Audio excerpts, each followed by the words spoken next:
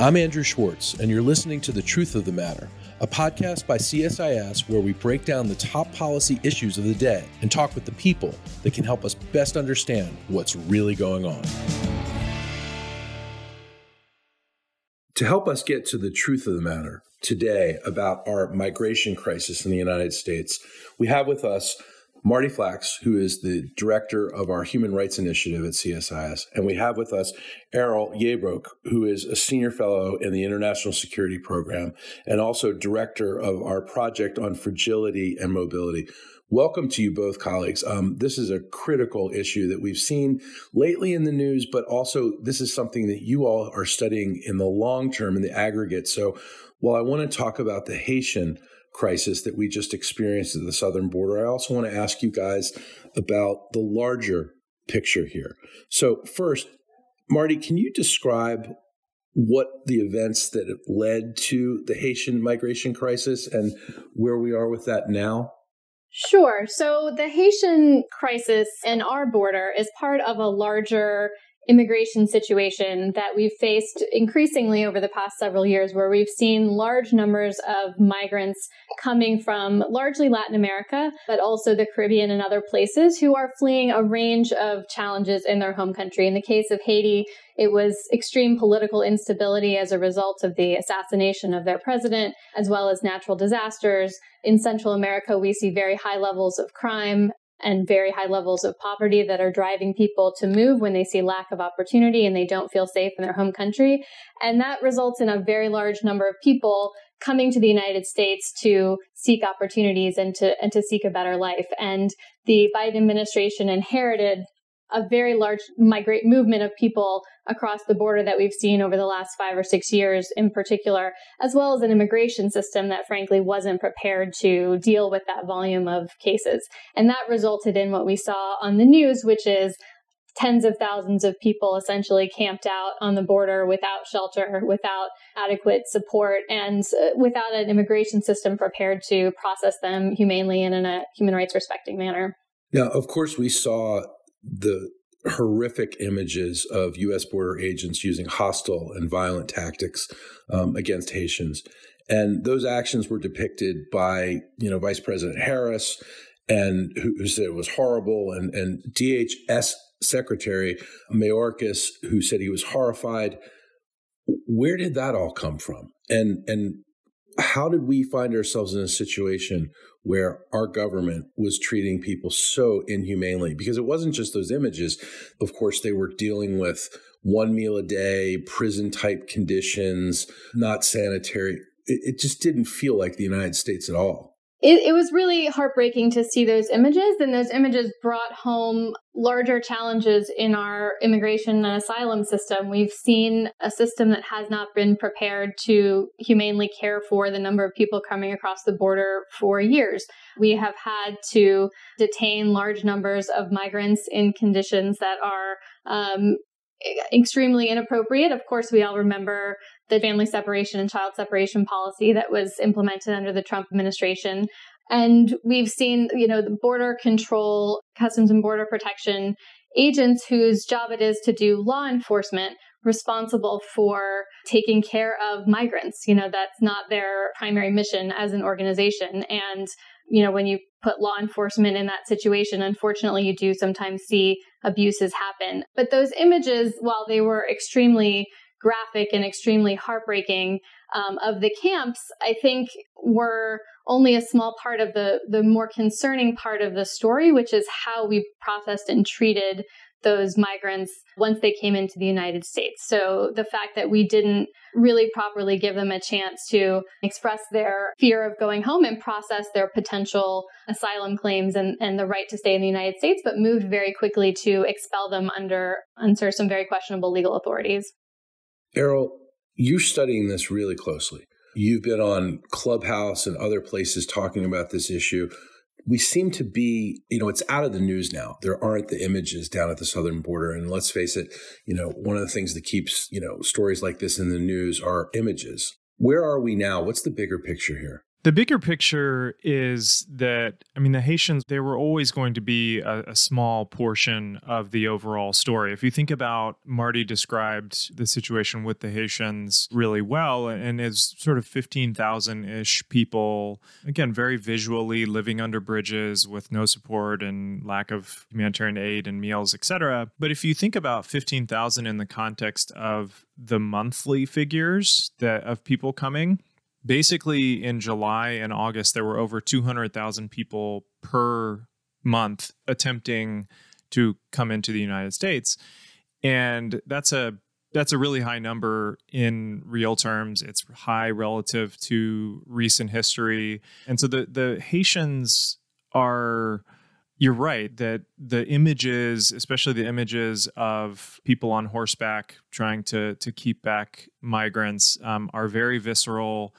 They get clicks. People are very interested in them. But I think and I'm glad that you're doing this episode now, Andrew, because I think people tend to forget that there is just sort of a larger ongoing issue at the border. This is, and getting back to your question to Marti before, it wasn't just about family separation in the last administration. It was, you had an administration that was saying the quiet part out loud about when people who were tasked with protecting the border, they were basically giving them carte blanche to do whatever they thought was necessary, including doing things that were against national and international law. They were the Trump administration and the president himself was basically saying that, we will protect you, et cetera. So when you come to a Biden-Harris administration, you have to think about it. It's not actually different people yet. And so these are people who have a culture of impunity. Meaning that the bureaucracy hasn't been replaced? What do you mean different people? Yeah, in any given change of administration, I'm sure your listeners will know there are some people that change, but a vast majority of people who work for the U.S. government don't change when there's a change in president and when there's a change in party.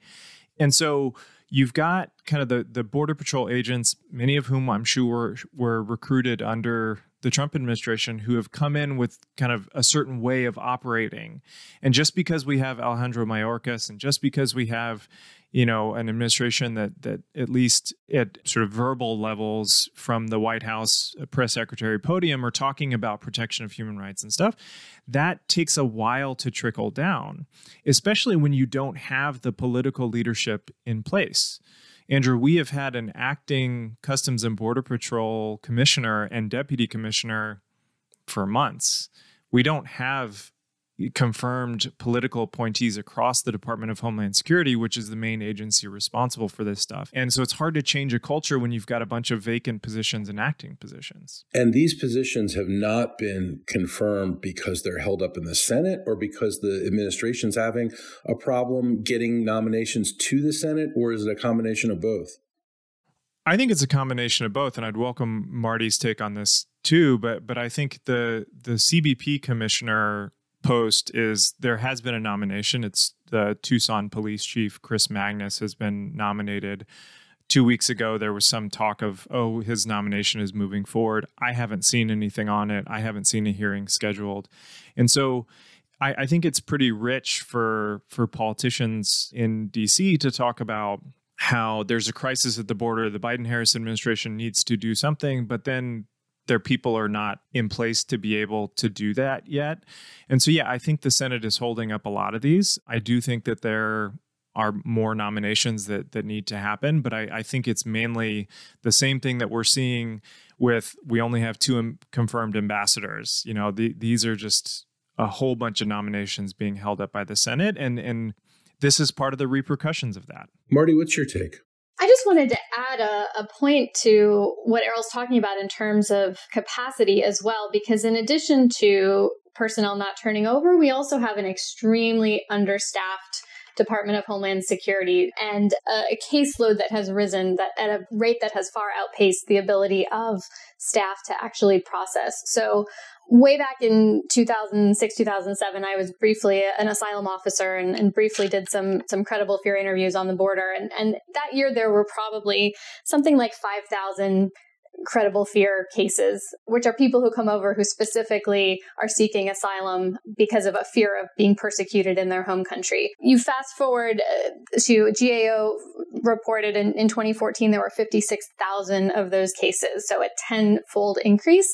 And in 2019, there were over 100,000 of those cases, so it doubled in 5 years. The number of asylum officers processing those claims have not risen at nearly the rate of those applications. And so there just isn't the capacity to keep up with the demand for processing, which is one of the reasons that people get stuck in detention facilities for extended periods of time or are released because detention facilities are full, and then we have to spend resources trying to make sure they show up for their immigration hearing. So it was really welcomed to see the Biden administration announce in August, probably partially in response to some of this controversy that we're talking about, some plans to invest in the asylum officer corps to more than double the number of asylum officers that they plan to deploy. We need Congress to fund that. They can fund it through increasing immigration fees, but that puts the burden on the wrong people to pay for this. And so we would much rather have Congress budget for those asylum officer positions, as well as their proposal to give asylum officers more authority to process these applications more quickly, to move people who legitimately are afraid to go home and have a valid claim to asylum in the United States, to get them through the system, to get them out of detention, to get them work authorization, both for their own benefit and to free up capacity in the U.S. government to help other people.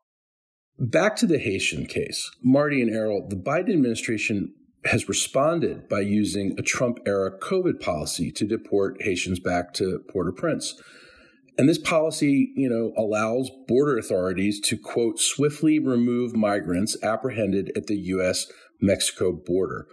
Why hasn't the Biden administration, in your view, reformed our border policies to not have to use a policy that they seemingly disagree with?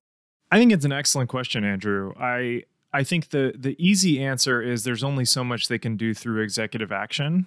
And a lot of the resourcing challenges that Marti talked about are not actually, they need congressional approval, whether through the budget process or through, dare I say, comprehensive immigration reform. When people talk about immigration reform in the United States, a lot of the challenges that we've been talking about in this conversation would ultimately be addressed. They wouldn't be addressed in ways that make everybody happy. And this is certainly one of the most politically divisive issues of our time. And so I don't think that any of this is particularly easy, but I do think that the Biden-Harris administration is limited in what they can do through just executive action. So take the process that Marti just talked about with asylum. Of the 200-something thousand people attempting to cross per month, not all of those are going to qualify. In fact, very few of those people are going to have those credible fear evidence that Marti talked about.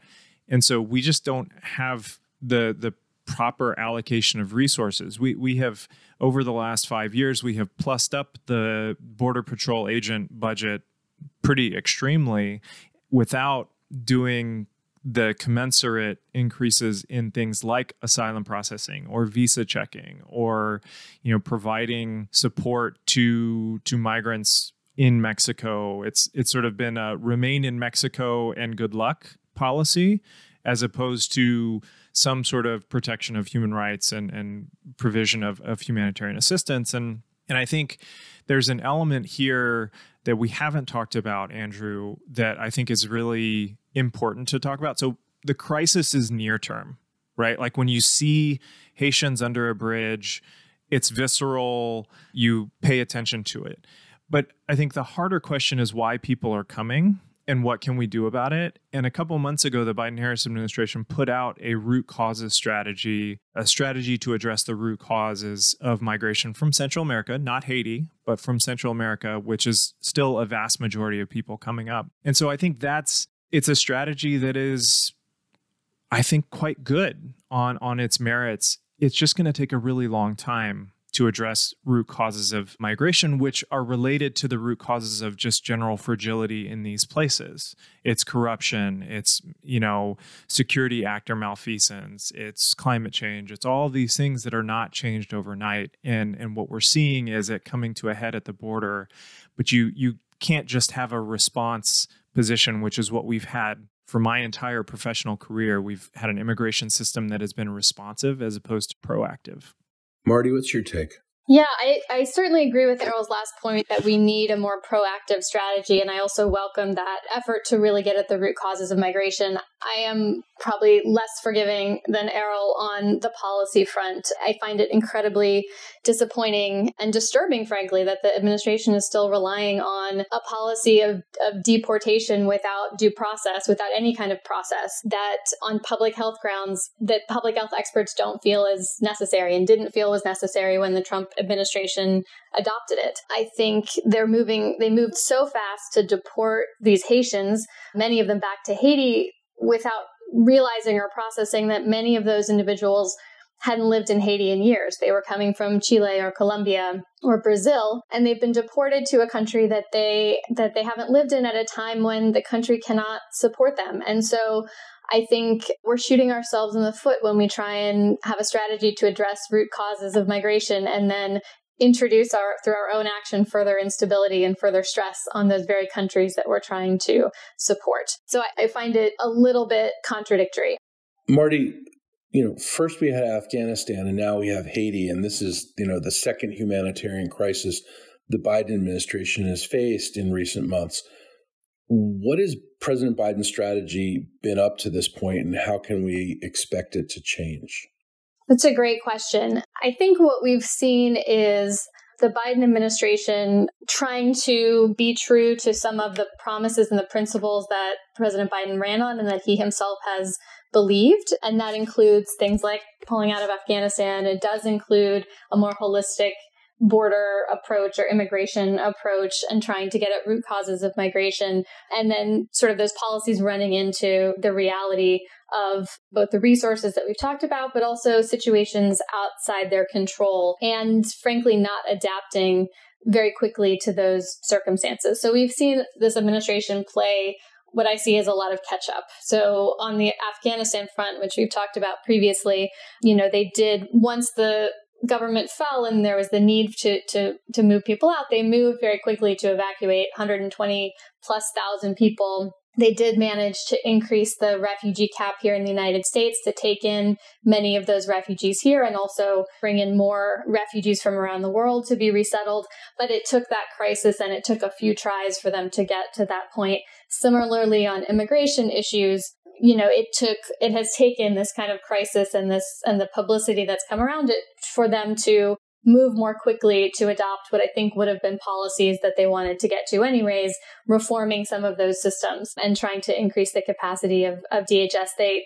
for example, took a really important action just in the last few days to refocus their domestic immigration enforcement away from trying to round up undocumented migrants at workplaces because they are illegally employed and instead focus on consequences for the employers who are illegally employing them. And so trying to refocus on where the real bad actors are in those situations. So they're taking some welcome steps. It's just taken longer than it should, and it's been more reactive than ideally it would be. Erol, your thoughts? I think the Biden-Harris administration is the first administration in a really long time to fully internalize the fact that the United States cannot do everything everywhere for everyone. And I think some of the actions that you are seeing are related to that sober realization. Afghanistan, certainly, as Marti mentioned, the president has long held that we needed to get out of Afghanistan from a military perspective. And I would like to believe that they knew about what the consequences were going to be. There's a lot of smart people in the administration, and they probably knew, and they made the really, again, sober calculus to do it anyways. I think on the Haiti situation, I would first of all associate with myself with everything Marti said about the 2,000 people who were returned to Haiti, especially in terms of the shoot yourself in the foot aspect of Marti's comments. And I think this is where the Biden-Harris administration is not always getting it right. There was another instance, Andrew, early on in the administration where they wanted to keep the cap on refugee resettlement at 15,000, which was the historic low that the Trump administration had in their last year. And they announced this on a Friday and just thought that everybody would be cool with it. And there was a complete uproar. Well, unlike the previous administration, they did actually course correct. And so one would like to think that in this case, the usage of something like Title 42, which is the public health related deportation mechanism that you talked about, Andrew, the backlash against the utilization of that, I think they're paying attention to that. The backlash against the Border Patrol agents and their actions are certainly getting a lot of attention within the administration. I don't think that they're going to get it right. And I think it's high time for them to start getting things more right. But I think that they have been so reactive to humanitarian disasters that they haven't really been able to do the full shift to being proactive like we talked about yet. To both of you, climate migration is here. What actions should be taken to address climate migration in both the short and long term? The issue in Central America, since that's the one that we keep talking about, in our own hemisphere, is as much about climate as it is about anything else. Marti talked about the political challenges that Haiti's facing, and that's certainly been an issue. The earthquake that happened over a decade ago certainly was a destabilizing, fragility-inducing issue in Haiti. But Haiti is in the line of these hurricanes have existed for a long time, but they have not happened as frequently and as virulently as they are. And so I'm not going to get into the science of warming waters and how that makes it, harder and more frequent for people in the line of hurricanes, but that's a reality. And so in the middle of a pandemic last December, you had Central America, primarily Honduras and Guatemala, get hit by two back-to-back, just Category 5, really devastating hurricanes, and not attributing that in some way to the impact of climate change is silly. I think the challenge here, Andrew, is that when you talk to a climate scientist, she won't say climate change caused this to happen and therefore you can provide all the support to this person. Climate scientists talk in terms of contribution to. And, it's X% likely that climate change contributed to this event. Well, that doesn't help when you're talking about policy. Like, how are we going to put someone into this bucket versus that bucket? And so it's not as easy as we would like it to be. Like, climate change does not necessarily displace very many people because climate change contributes to pretty much everything. And how can you assign direct causality to that? And so I think that's where we are in terms of the challenge. I've got some thoughts on what we can do, but Marti, I'd love your thoughts on this too. The only thing I would add to what Erol said is just that this reinforces the point that foreign policy issues that used to be quite siloed, human rights, climate change, national security, they can't be siloed anymore. They are all interrelated and they are all interdependent. And the border crisis is the perfect example of that intersection. And I think that's something the Biden administration does understand, at least on paper, that we need a foreign policy that approaches those issues comprehensively and doesn't silo them. And I think that the key is going to be getting the people in the U.S. government who work on those issues to work together to develop comprehensive strategies that can tackle the root causes of migration, which do, as Erol said, include climate change and environmental related issues, while also tackling our own human rights obligations, both overseas and here in the United States, and who can powerfully explain how those things impact our own national security and our own ability to control our borders and our population. And so, I think that's the message that I take away from all of this, is that we just need that comprehensive, integrated approach. That's a really great point. Does the administration get that? Does the Congress get that? Is that something that, I know it's something you're going to be, recommending, but are they prepared to internalize that concept? I think we're starting to see that through, the Biden administration's elevation of climate as an issue across government, having high-level climate coordinators, both for domestic policy and for foreign policy. And, certainly what they're talking about on human rights and democracy as a cornerstone of our foreign policy suggests that they intend to to treat these issues holistically, I think one thing we need to be very concerned about is avoiding the perception that those two issues are in conflict with each other. And we saw a little bit of that debate happen, for example, when the United States took action to block goods coming from the Xinjiang region of China because of forced labor, and particularly to ban solar panels produced there. And we saw some pretty intense debates around meeting our climate goals, including by expanding our use of solar power and meeting our human rights and democracy responsibilities by not doing so with forced labor and slave labor. There's a risk of setting those two concepts up against each other, when in fact they are extremely complementary. We can't build a more sustainable climate on the backs of slave labor.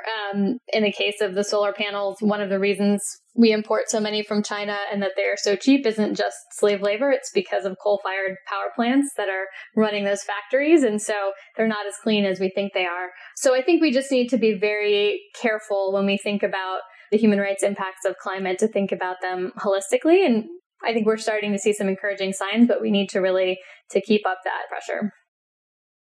Yeah, Erol, would you jump in on this?